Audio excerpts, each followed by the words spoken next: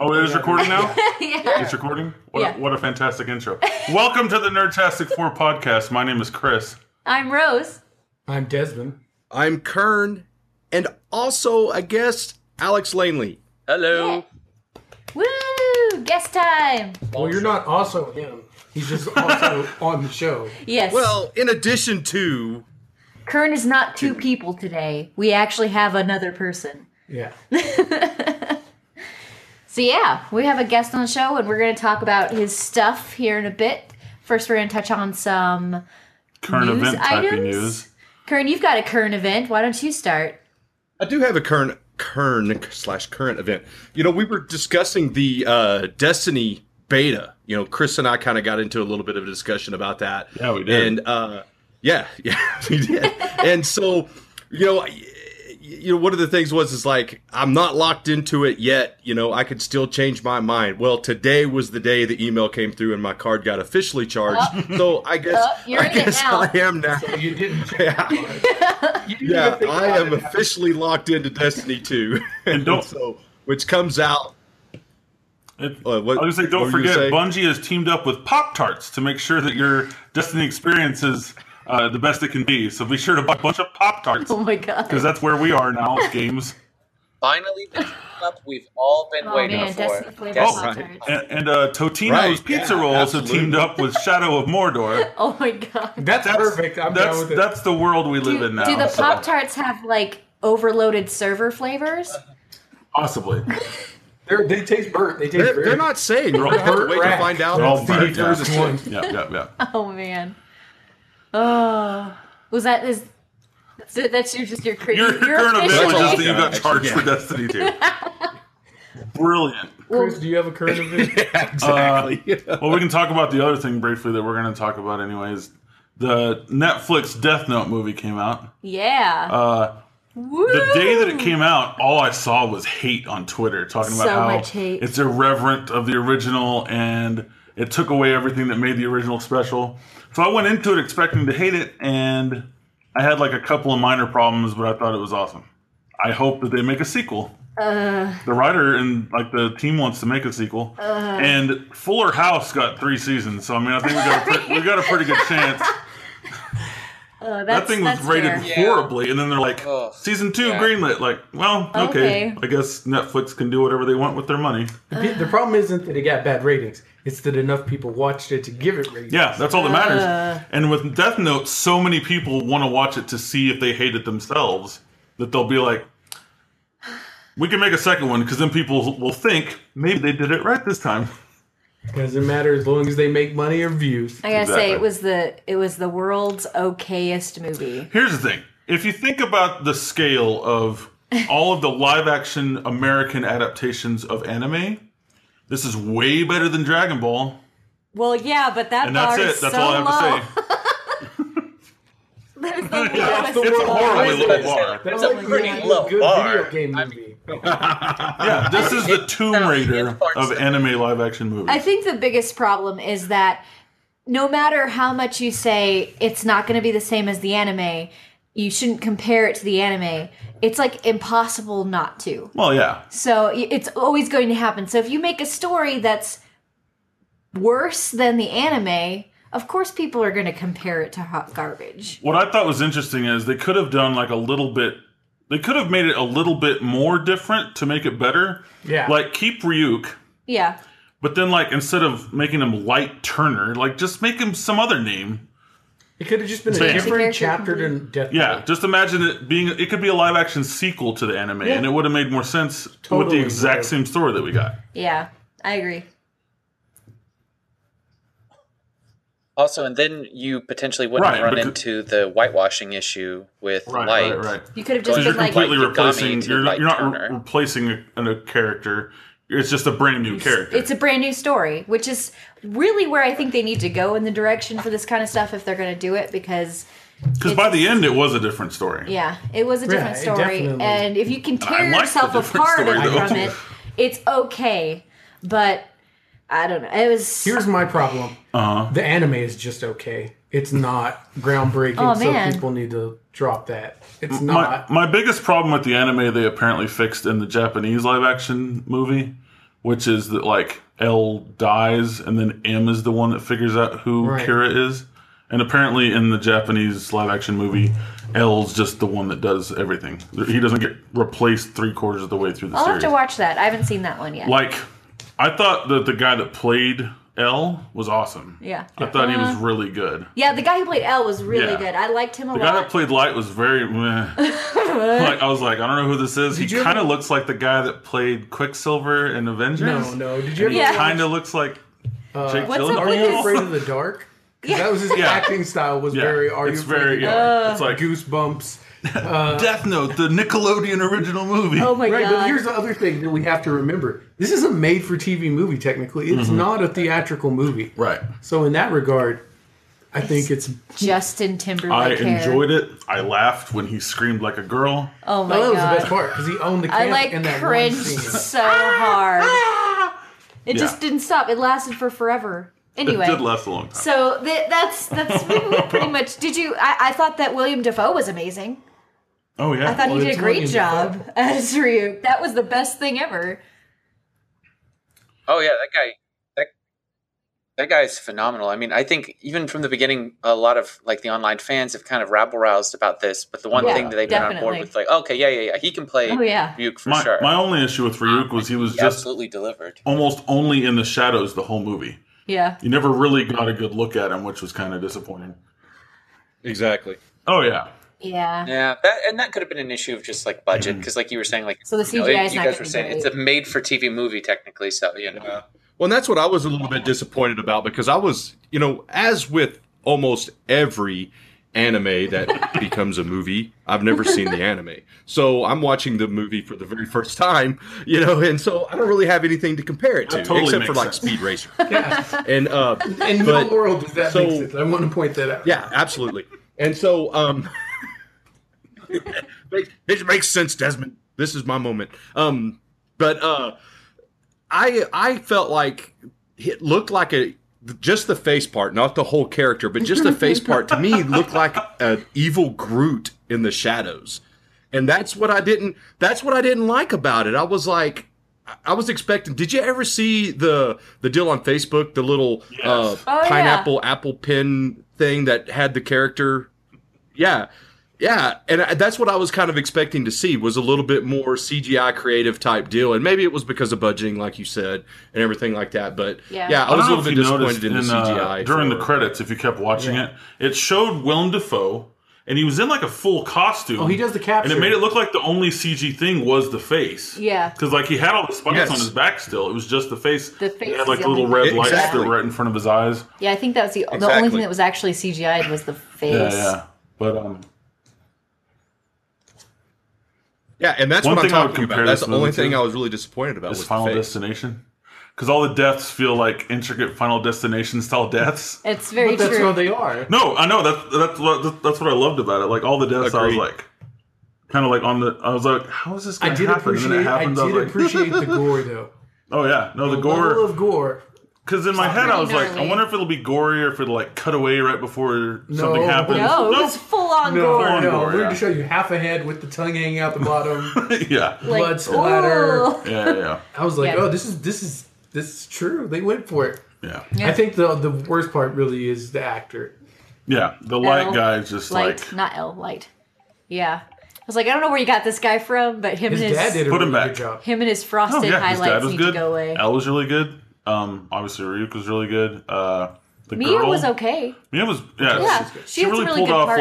like Yeah, the creepy, weird, dark. dark Yeah, chick. Crazy chick. Yeah. I mean, the only other girl was the girl from the Waterboy that was in the craft. I can't remember her funky name.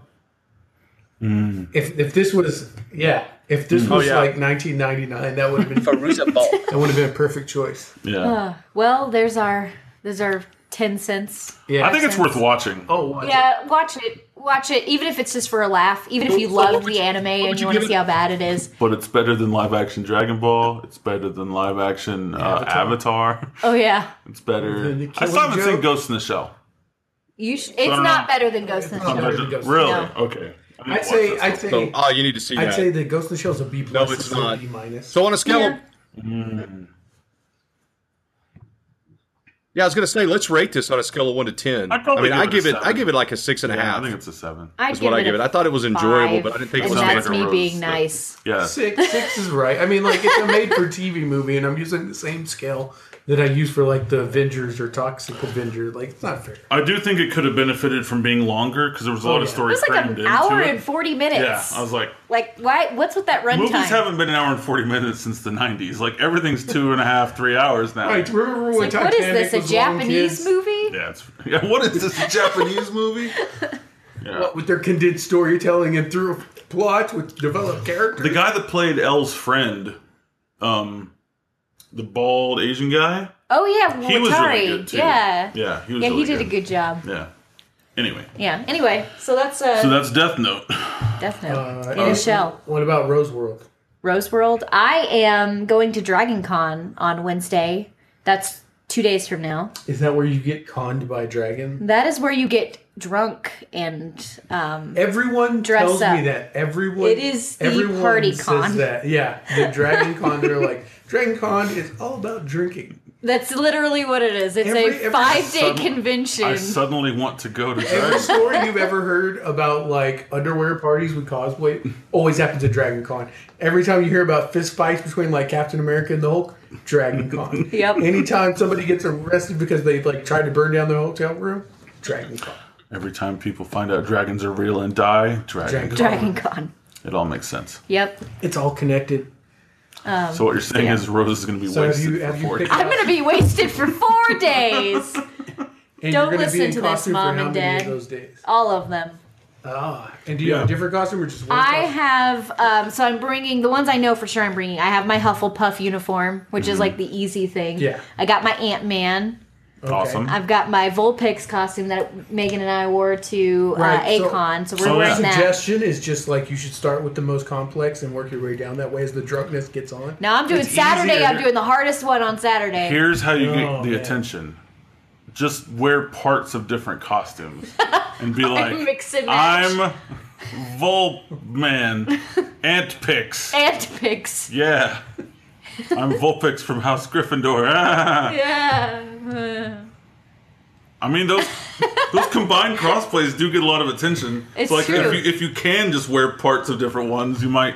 It might work out. Yeah. I mean, one of my favorite cosplays was Saiyan Moon, the dude that was Dragon Ball and the Saiyan Moon. I do want to give a shout out to a couple of our people that cannot make it to Dragon Con. They were coming to they were going to stay with us in our hotel. We have 3 people who had to drop out because they are stuck in Houston. Oh, man. So our hearts go out to you, and I'm really sorry because that sucks.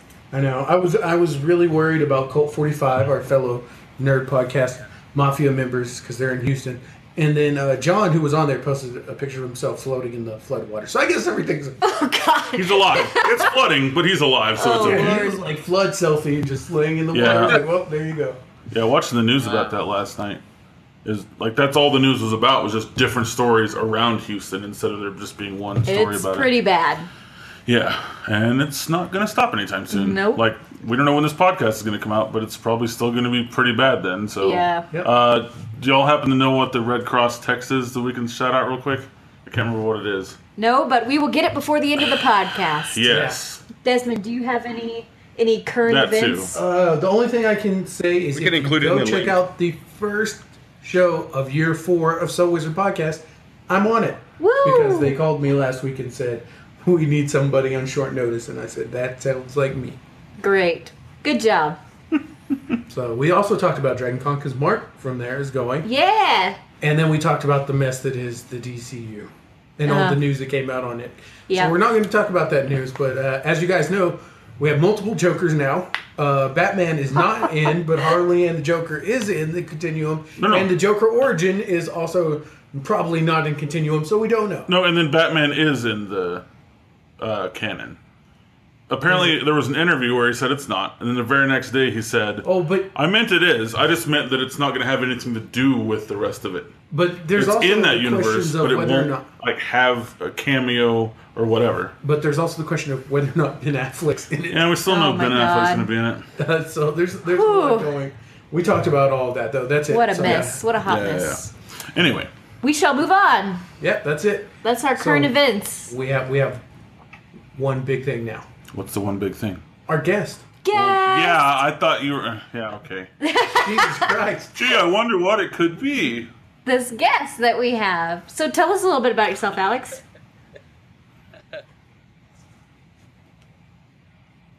My name's Alex Langley, at Rocket Llama on Twitter. I'm a writer. I mostly write a combination. I write young adult books, and I also do geeky / humor books. And so the books I've got so far at the moment, I've got the Geek Handbook series, which these are books that kind of like give a humorous look on trying to live your life the geeky way. So in these books, I talk about like how to pick a house that will defend against zombie attacks and, some stuff like that. But then I also try to mix in legitimate advice that maybe 12 or 13-year-old Alex could have really benefited from, stuff about like social interaction and, getting to know yourself and feel more comfortable and that kind of thing. So that's what I talk about in the Geek Handbook books. I have another book called Geek Lust, which I will argue to the end of time it was a little ill-named because it sounds like Love is one of my favorite erotica, books, but so it's about the Geek Lust. That's what I was about now. Yeah. Geek Lust, yes. The world of publishing, not everything is completely in your hands, kiddos. So, as much as I love my publisher, I was like, guys, it sounds far sexier than this book is. But so, yeah, the book is about all the things that we geeks lust after, the things that we're passionate about. So I talk about basically just a lot of the best like geeky movies and TV shows and kind of what it is that makes all these different things continue to resonate with new audiences. So I've got those books. I had co-authored a book called The 100 Greatest Graphic Novels, where I co-talk about the 100 greatest graphic novels. I have a graphic novel myself called Kill the Freshman, which is a young adult story. It's very like action-packed. I like to describe it as kind of like Mean Girls. I looked into it. It looked pretty cool. Stop trying to make Spirit Bomb happen. Spirit Bomb's not good. And then thanks. Yeah, I'm gonna intervene a little bit before we get too far. I read that and I did a review. It's got pictures. It's got pictures. Yeah. Graphic novel, he said. That counts as reading. I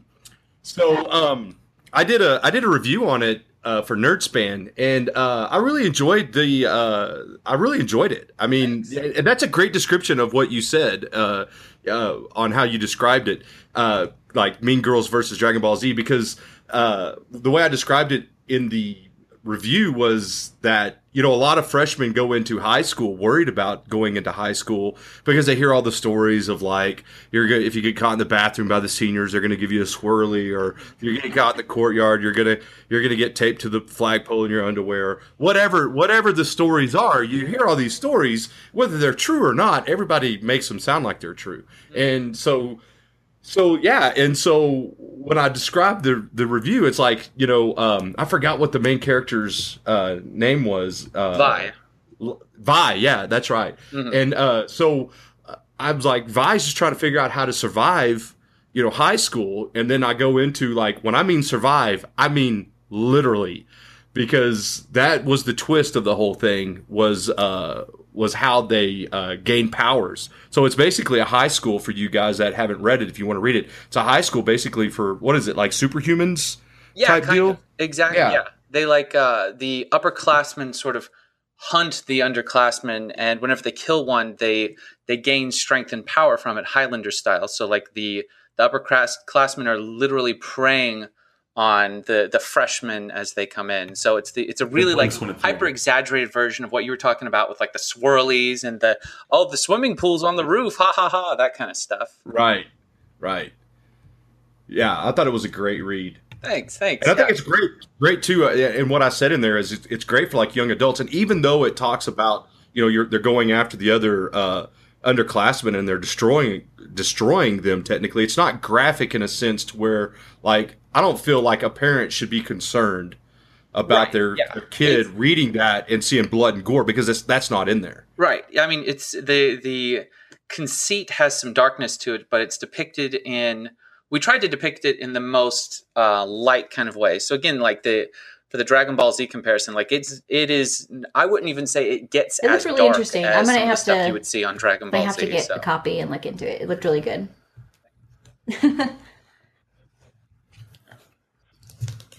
Thanks. Yeah, check it out.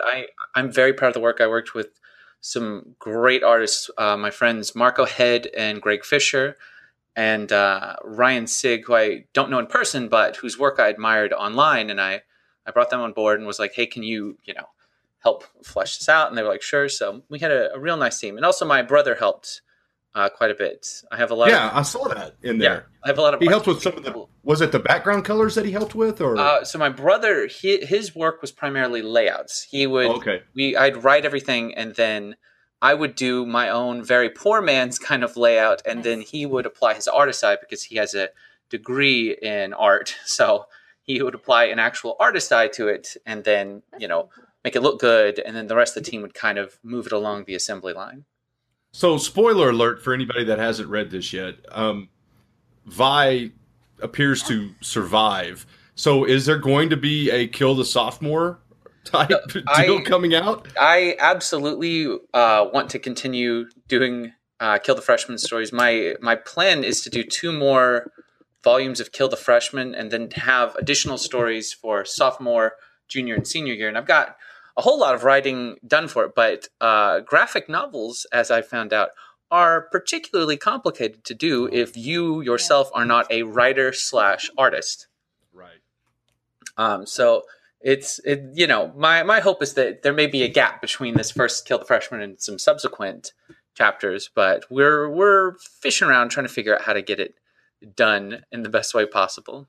We kickstarted this one, which worked out quite nicely, but it was also it was tough, but I love the story so much that I was just like, I don't care how tough it is, just whatever I can do to get it off the ground, I'm going to do it. So did you actually do it on Kickstarter? Is that what you did? Yeah, well, mostly. I mean, the Kickstarter funded a large portion of it, and the only reason I was able to do it is because my friends were willing to accept far less pay than their great talents and generosity deserved. So, yeah, the Kickstarter is why I was able to do it. It still also required me doing lots of topless car washes to get the coinage to do it. Gotta do what you gotta do, Shake those money makers. Yep. Yeah. Shake that money maker. Oh, I did. Believe me. Woo! Well, hopefully, if you do another Kickstarter, there'll be some fans like myself that are wanting to read the next version man. Some guy and just chip in on that. And hopefully you'll have a little bit more of a success as far as a crowdfunding. All I said was that the guy doesn't die at the end. I didn't spoil it, I mean, I feel like that's a big deal. Oh, okay. What's interesting to me is like, I always want to get into graphic novels, but like the problem is like all the familiar stuff. Like if I wanted to start reading even like wherever Batman or something is it like I don't know where there's not a good place to start because there's so many different things and like I don't know when the beginning is. So that kind of gets into a discussion that my co-author Katrina Hill and I had with 100 Greatest Graphic Novels, because it was like, what constitutes a graphic novel? Because like some people would say that just a collection of like issues 492 to 496 of Batman or Detective Comics, like that would be a graphic novel. And so we had to kind of figure out like graphic novel versus comic collection. And so what we decided on was like a graphic novel is something that tells a complete story. So a true graphic novel would hopefully be something that would go against your worry about being caught up on the current Batman or Harley Quinn or Spider-Man or whatever, because it would be something that tells a real clean, complete story. Like if you read Alan Moore's The Killing Joke, you don't need to know what's going on in Batman at that particular moment because it's a self-contained story. Right. Definitely makes it appealing. Yeah. Yeah. Very cool. Yeah. So what I kind of interrupted your flow there a little bit with asking about the Kill the Freshman. What else do you have going on? Oh, so I've got another young adult thing that I can't talk about right now. It's a little in the hush hush zone, but that will hopefully see the light of day relatively soon. But beyond that, the main thing that I'm working on right this second is I have a book coming out called Make a Nerdy Living. Yes. And so Make a Nerdy Living, I talk about ways of making a living that these new nerdy ways of making a living that thanks to the internet and other such things that we're able to do. So I cover things like trying to be a professional streamer or YouTuber or podcaster or blogger, stuff like that. I have chapters on professional cosplay. I have chapters on crafting nerdy items because through my years of working as a writer in the geek world and a blogger and doing a lot of work at conventions, I have met a lot of awesome people who very happily are letting me interview them and kind of pick their brains about their different fantastic careers. People who maybe there's one guy who goes by the Pumpkin Geek, and he crafts these incredible works of geeky art on crazy. pumpkins. It's interesting. And he makes a living doing that. It's interesting to me because, like that, you know, 20 or 30 years ago, if you ask a kid what he wants to be when he grows up, it's all the, you know, I want to be a policeman, I want to be a firefighter, I want to be a doctor. But now, sometimes if you ask a kid what they want to be when they grow up, they might say, I want to play Minecraft on Twitch, or I want to be a YouTuber. And like that's a career that like kids are already like wanting to get into when they get older. I want to be a YouTuber. Yeah, I have a friend whose kids are roughly, I think, 10. And one of the things they'll do when they play is they'll kind of set things up and they'll pretend like they're talking to a camera. That's kind of funny. Like they're doing an unboxing video or something. Like they play YouTube. Yeah. Yeah, I'm wanting to... I've got a nephew that's like 7 years old, just started first grade, and today actually. And I want to put that kid on a green screen and just like for entertainment value because he plays Overwatch. Oh yeah. And first of all, he's unbelievably good. I'm just like, I'm watching this kid and I'm just like, these guys have no idea they're getting their asses handed to them by a freaking 7-year-old. And the other thing is he doesn't actually sit in front of the TV. He stands. And I mean, you talk about like, you know, kids should go out and play for an hour a day, get exercise.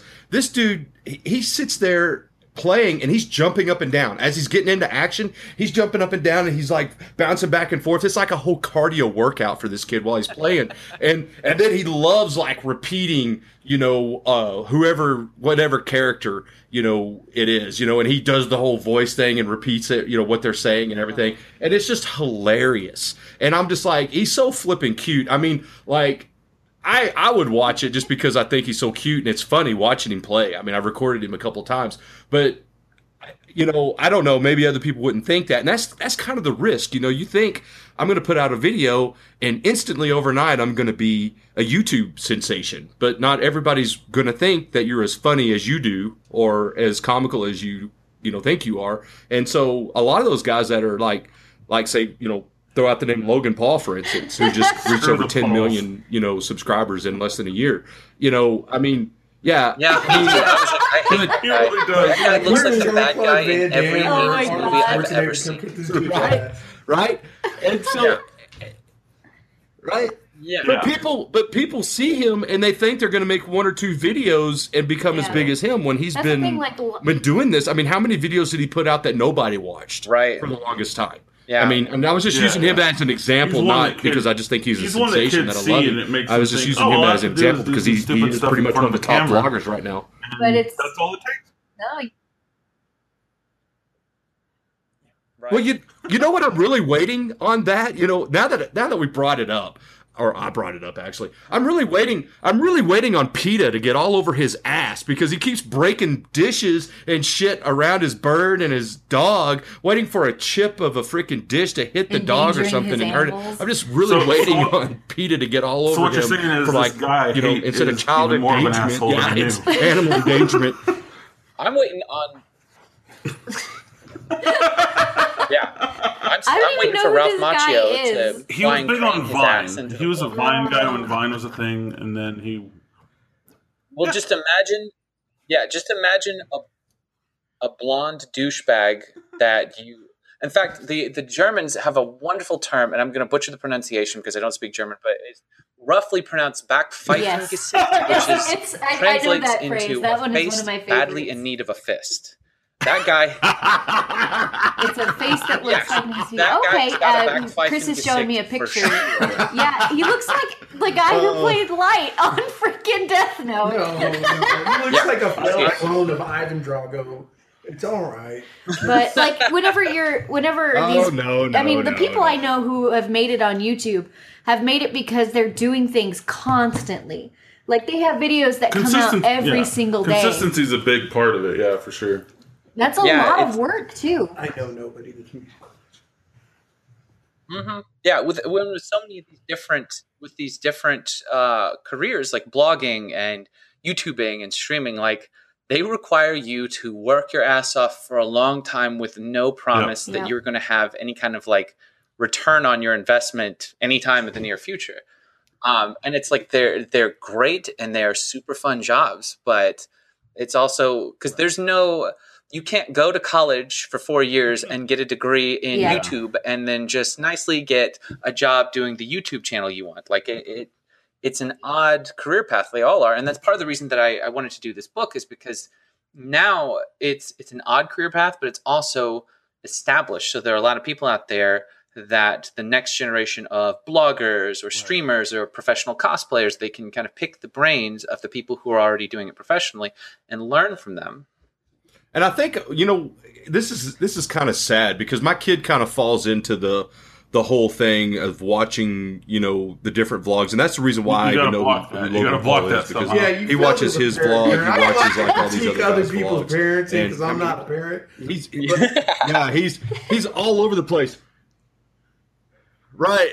But the thing is that one of the main reasons why he watches it is because, like, on some of the episodes, they talk about, like, oh, they're about to buy a Lamborghini or they're driving their GTR or all that stuff. And it's like, so they're just really interested in watching the cool, like, all the cool things that these guys have and they flash around, on a level. Because that's all I hear is, like, Logan Paul's buying a Lambo. I'm like, I don't really care. I was like, I could care less. I said, if Logan Paul said on his vlog, tomorrow I'm going and buying a Lambo, and the first person I'm giving a ride is Kern the Nerd, then I might give a shit. But that's not going to happen, so I don't really care. And that's exactly what I told him. I mean, I didn't say give a shit, but I said I don't care. And so, but I think a lot of them are fascinated just with that whole, like, they're just like, oh, I'm going to be a YouTuber and I'm going to get a Lambo and I'm going to, and that's where some of our youth is. They're kind of in that easy path mode. Well, it's the same reason that people in the 80s watched the lifestyles of the rich and famous with Robin. Right. That's because you watch the same show that your son's watching now and you're judging him. I know who Robin Leach is. It's like, well, they were total douchebags. Everyone in the 80s is a douchebag. No, I didn't, because they weren't douchebags. They were just showing the house. In fact, everyone in the 80s was a douche. They were just showing the house. Like windbreaker suits that we wore as clothes. It was not a good time period for us as a people. Well, what's interesting to me about specifically YouTube, like, I know YouTube isn't just comedy, but like a big part of, if you want to do Let's Plays or most content is kind of geared towards being funny. Right. And what it makes me think of is like, comedians pursuing stand-up careers. Mm-hmm. Like, you kind of have to just devote a lot of time to it, and you might get to perform at some bar and make $20, and then that's all you get to do for 6 months. Yeah, is that one time. But like, you just have to keep at it. It's the consistency. It's a long time without any promise of a real payoff, like, and then suddenly you're on Saturday Night Live. Yeah, because like with just like with YouTube, like if a video goes viral, that might be the ticket to being a big deal. Just like with stand-up, like, you get one really good show that, like, Seinfeld happens to be in the back and hears you, then all of a sudden you might get a career out of it. Yeah. Mm-hmm. It's the same thing that actors have been struggling with ever since film was invented, because, I mean, a lot of people will jokingly call Los Angeles the city of broken dreams because so many people go there to become famous actors, but very few of them even make it to the level of being a working actor where all they do is act. Right. But we're fortunate in that with the age of the internet, so many of these different odd, fun careers, like being a YouTuber, that we as creators are so much more empowered. Like if an actor is like, man, I want to act my ass off, they have so many other people that kind of control their fate. But through YouTube or streaming or whatever, you are almost entirely in control of your own fate. It is determined by how much you're willing to work and be smart about how you work and kind of figure out how to hit trends in the right way so that it's not cloying, but at the same time, it can help boost your popularity and work hard without working yourself to death and all those kinds of things. So it's been really fascinating to watch this new wave of careers come forth from the internet. Right.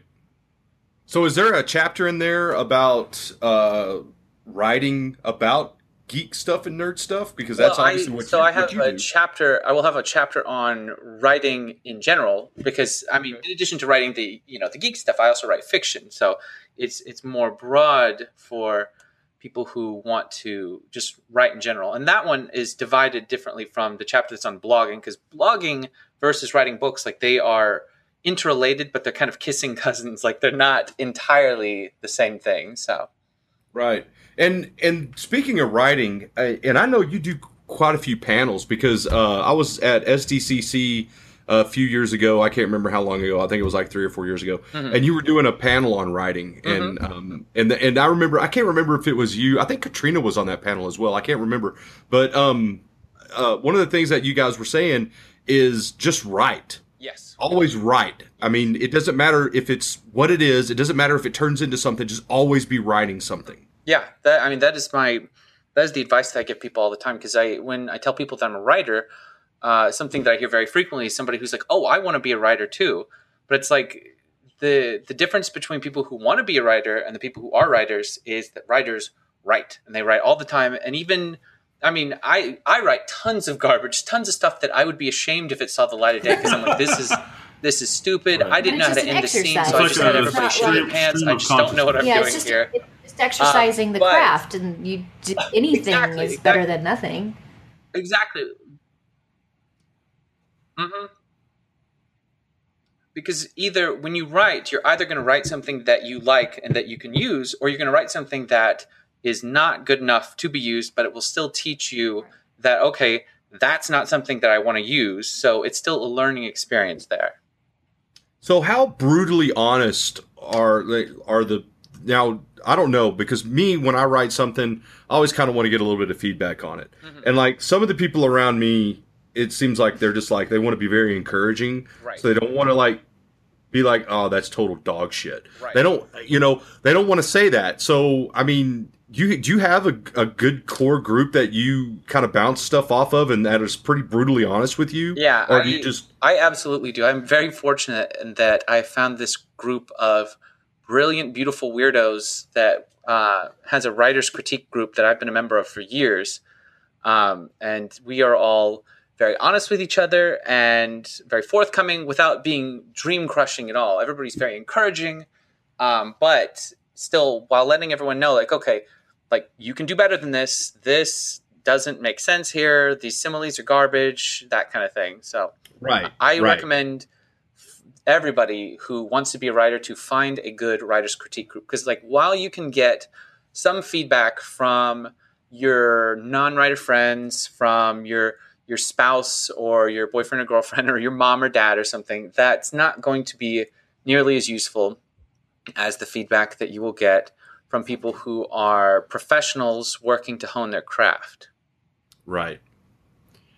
And I love collaboration, because I feel like, I mean, even if it's not on a collaborative level, but I feel like when you collaborate with somebody, like if you decide you're going to collaborate, there's so much that can come out of that just from ideas that bounce back and forth, that somebody has this minor little thought and then somebody else gets a bigger thought and somebody else gets a bigger thought. And the next thing you know, it potentially could turn into something epic. Absolutely. I mean, so many of our greatest pieces of art and most fun bits of pop culture have come from collaboration. If you look at Ghostbusters, like that film is a perfect storm of collaboration, because if you remove any one person, any one element from it, and the whole thing is so much weaker overall. I mean, even though like a lot of what people are going to remember is going to be Bill Murray because he's playing the sort of main character of the film, it's still an ensemble in that everybody Right. has Plus their Dan parts Aykroyd, and plays it came up with perfectly it, Harold and Ramis contributes wouldn't to do making it. the film I did. stronger. Yeah, You know what I mean? So then All it's the just all contributing the factors, yeah, Yeah, yeah, coming no, it is. together. Exactly, yeah. Dan Aykroyd came up with it.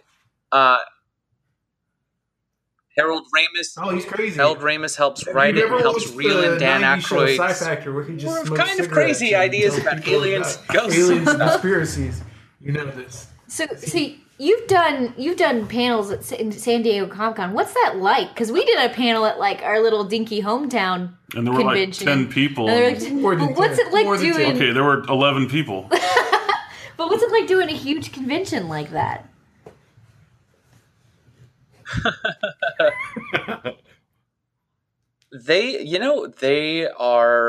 They're rad. If you've got a good team of people to do a panel with, it's an absolute blast because the energy that you can get from having a really big, really good crowd, there's nothing quite like it. And really, like I've done lots of panels at smaller conventions, panels at, places as large as San Diego Comic-Con.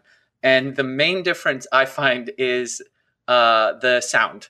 Because at the big panels, you will hear your own speech bounce back at you because the rooms are so big that they echo off the back wall.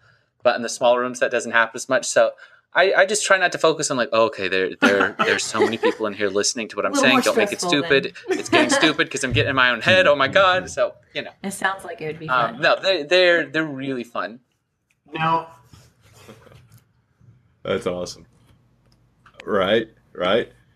So what's your thoughts on podcasting since we're on a podcast? What's your advice on that? For because you were talking about the and Chris even touched base. You work and you work and you work and you do stuff with no expectation or of pay or at least maybe an expectation that maybe someday you might be able to make a living doing something similar to this. And I don't think any of us on the team ever said, "Oh, we're going to start a podcast and we're going to be rich." Right. And so we've been doing this now for a little over a year and a half.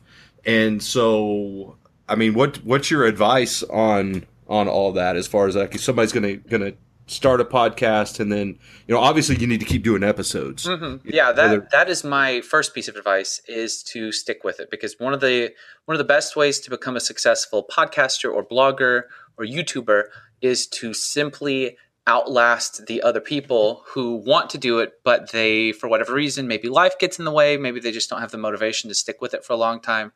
The other people who fall away and you are there and you've been at it longer. And so you've got more episodes, you've accumulated more fans, and you just kind of can continue to gain momentum. I mean, it can take a long time. It can take years for this kind of thing to build up. But that's my first piece of advice. My second is, as we were talking about before, collaborate. Bring on other people, perhaps. Do you know anybody we could contact geeky about books this? yourself to cross-promote everybody and just kind of collaborate. Okay, cool. I'll think. I'll try and tweet you guys about it if I think of one. None come to me off the top of my head. But yeah, collaborate with other people. Help cross promote each other because the great thing about these new internet careers is that I feel they're not competitive in the way that Don Draper on Mad Men, the advertising industry, was back in the 60s. Like there is an almost unlimited hungry audience that yearns to be entertained through the internet. So it's not people competing with each other the way that it used to be. So working together and kind of collaborating with other podcasters and that kind of thing is a really great way of just making a stronger community and also making better content for your own. And also the thing that I tell everybody, no matter what they do, is to always try to improve what you're doing. Just always be hungry to improve your craft, whatever it may be.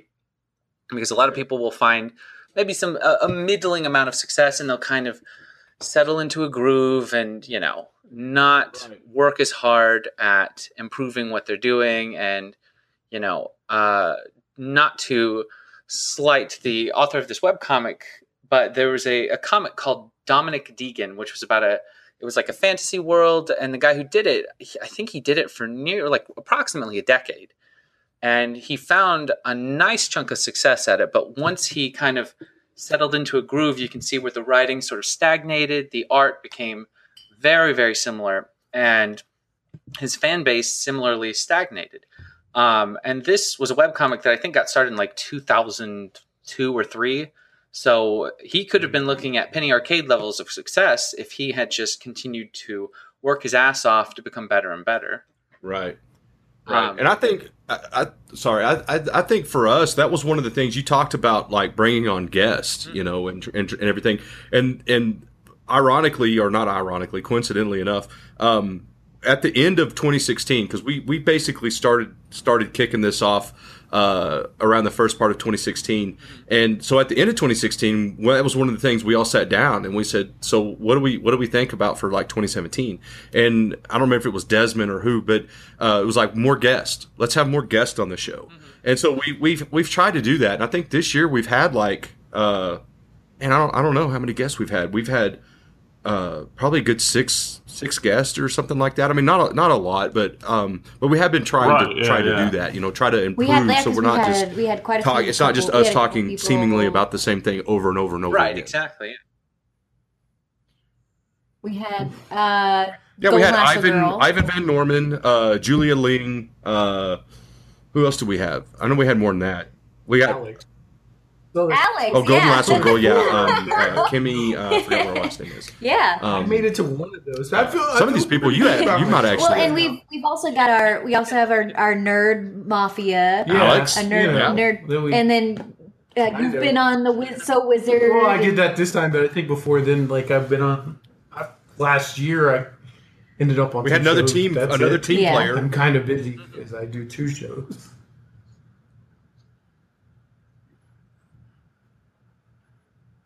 So I think that'll be basically almost a similar conversation that we'll have at the end of this year. Is like how are we going to up our game for the next year? Can I ask you a question though? Because I've been wanting to ask it. And Kern keeps jumping me. So not like that. That came out wrong. I just meant like every time I open my mouth, Kern. Every time I open my mouth, I'm like, and it's like Kern asks questions like, "Damn it." So you looked at all these nerdy, industries, all these jobs, all these markets, Is there one that you saw yourself as a nerd that you're like, I wish I had gotten into that one because I could have really enjoyed it? Or maybe one that you're like, if I ever have free time again in my life, I'll do it.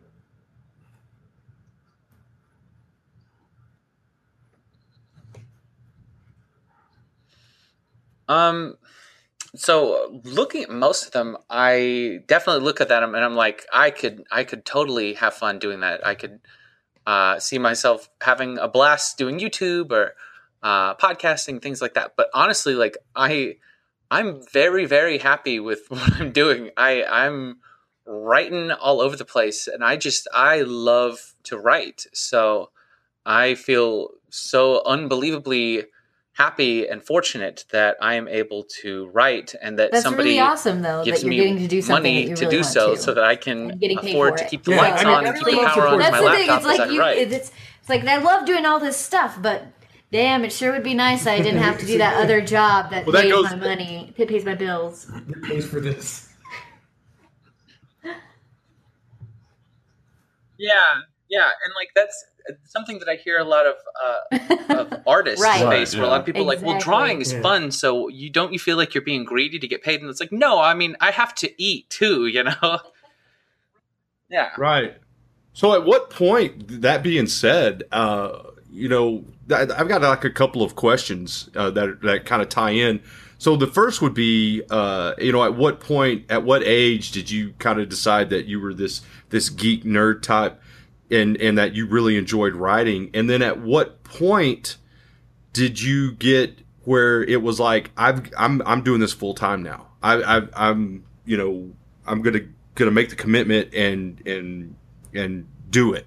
Because a lot of people, that's what happens. They like, for instance, if they're trying to be a real estate agent or something like that, they may dabble in real estate and keep their job until they get to the point where now they're getting so many clients. It's like, now I got to do one or the other.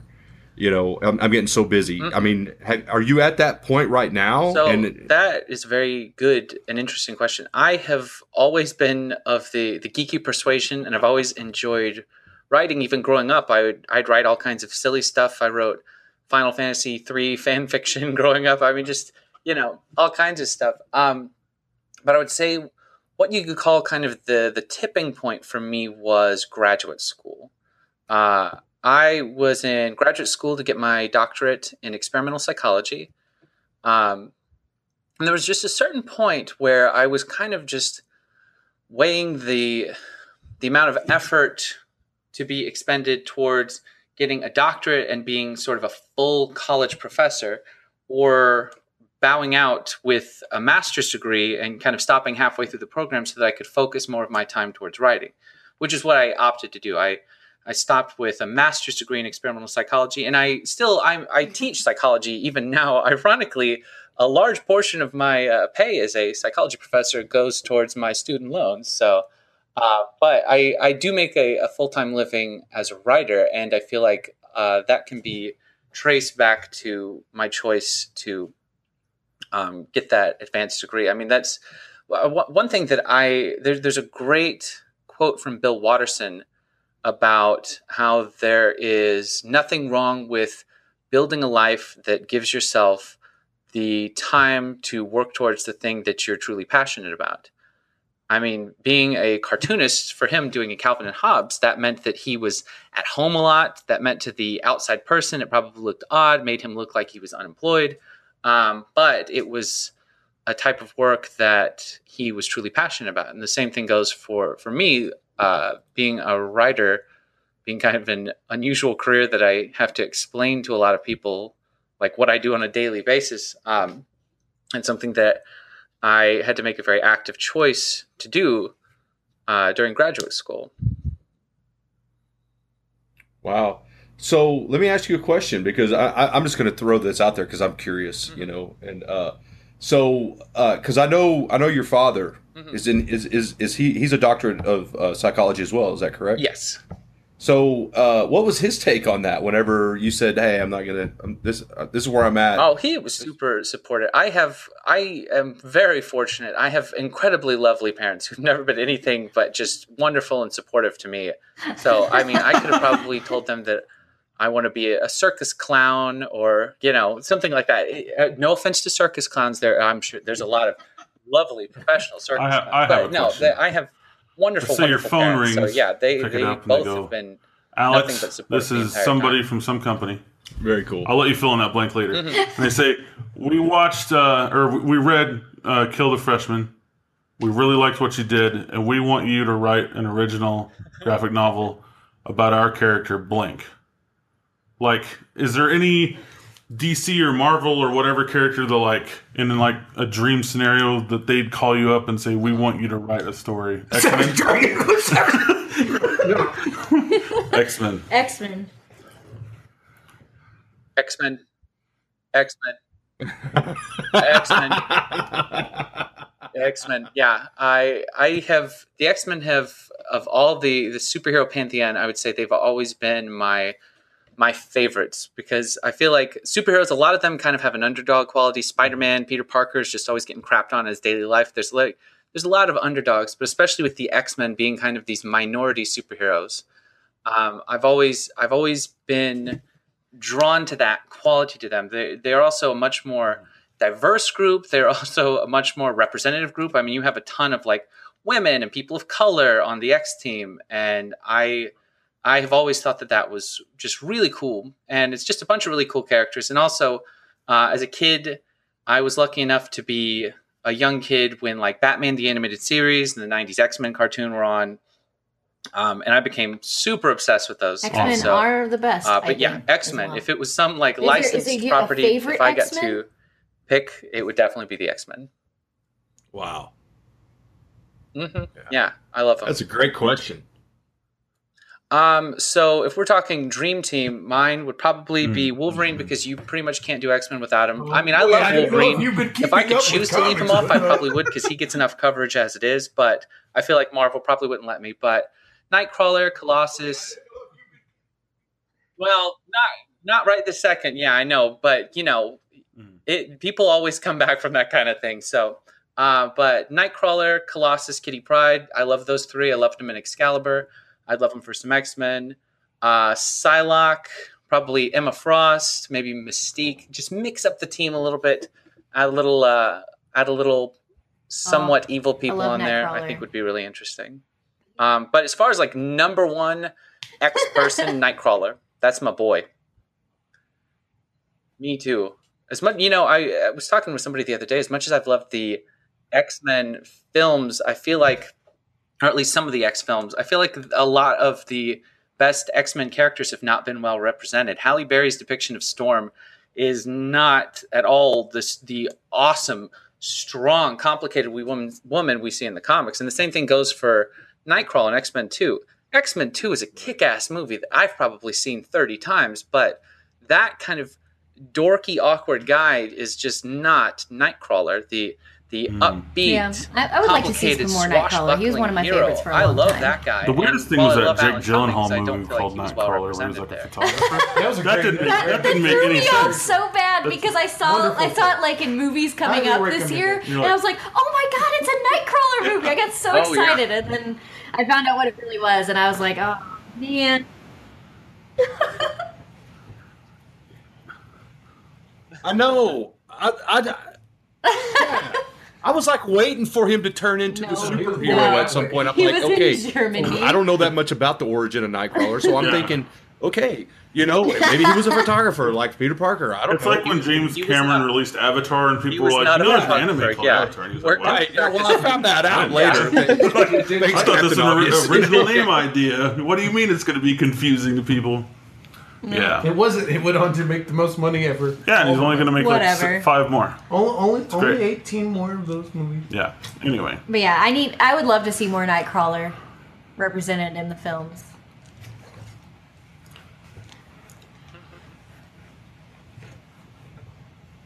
Yeah, for sure. And just more X-Men in general. I mean, if you're not one of the white boys in the X team, the movies have generally not done a great job of representing you. I mean, Wolverine has kind of been the lead for like 7 of them, and Hugh Jackman is transcendent as Wolverine, but it's also like, okay. Like there's all these other X-Men characters, like the new X-Men and the young X-Men and all those that we haven't even seen yet, and they're all great. No, all that said, I really do want a Quicksilver movie. Because I really like Quicksilver, and I'd want a whole movie where like every other scene is slow motion. Yeah. Oh my god! I can't get enough of slow motion. That would get. Not for me. I would love 2 hours. Nope, get draining. Totally great. It's like this movie would have been 10 minutes without slow motion. I would love it. Exactly.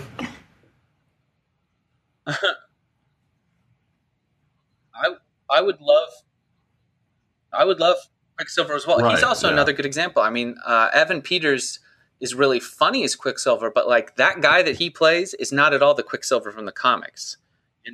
Like the Quicksilver from the comics, like kind of one of his defining traits is the ego that he has from having that super speed all the time. One of the best sequences I've ever seen of him is this sequence where he's in therapy and he's talking to his therapist, Doc Sampson, and he's saying about how he's like, have you ever been in line at the ATM and the person in front of you doesn't know how to use it and they're moving so slowly and it's driving you crazy?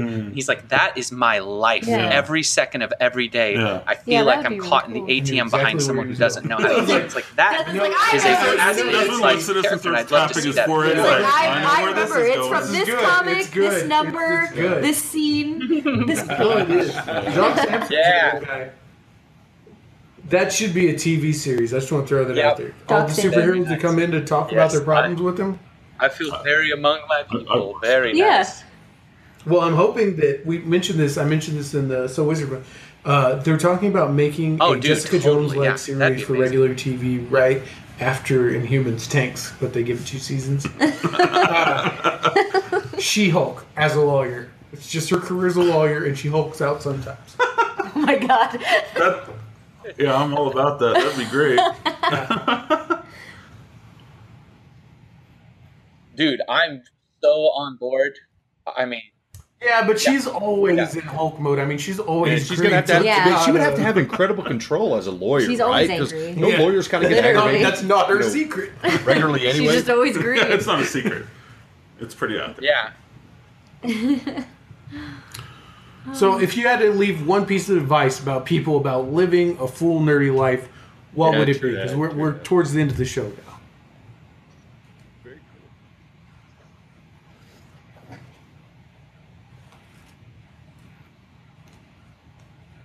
cool. One singular piece of advice to people to live a good nerdy life. I often, if I could ask something approximating that, I will often divulge back to the wise words of Bill S. Preston Esquire and Ted Theodore Logan. Be excellent to each other. And party on, dude! Yeah, exactly. Just thanks so be much for excellent to being each on other. our show. Try to have a good time and enjoy stuff. life and help others to enjoy their lives as well. Very cool. And go through all the ways people can find you again, Twitter or Facebook or whatever. Yeah, this was really fun.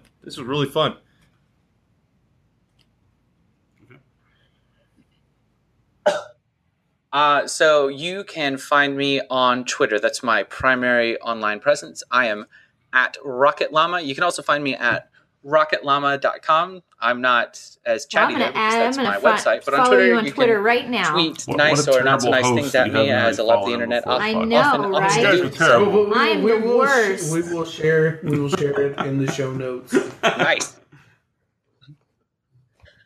I think. Well, yeah. Thanks so much for being on our show. I tell you what would be the worst host is if I'm not already following before him. we hit the road. Yeah, you got any recommendations for people?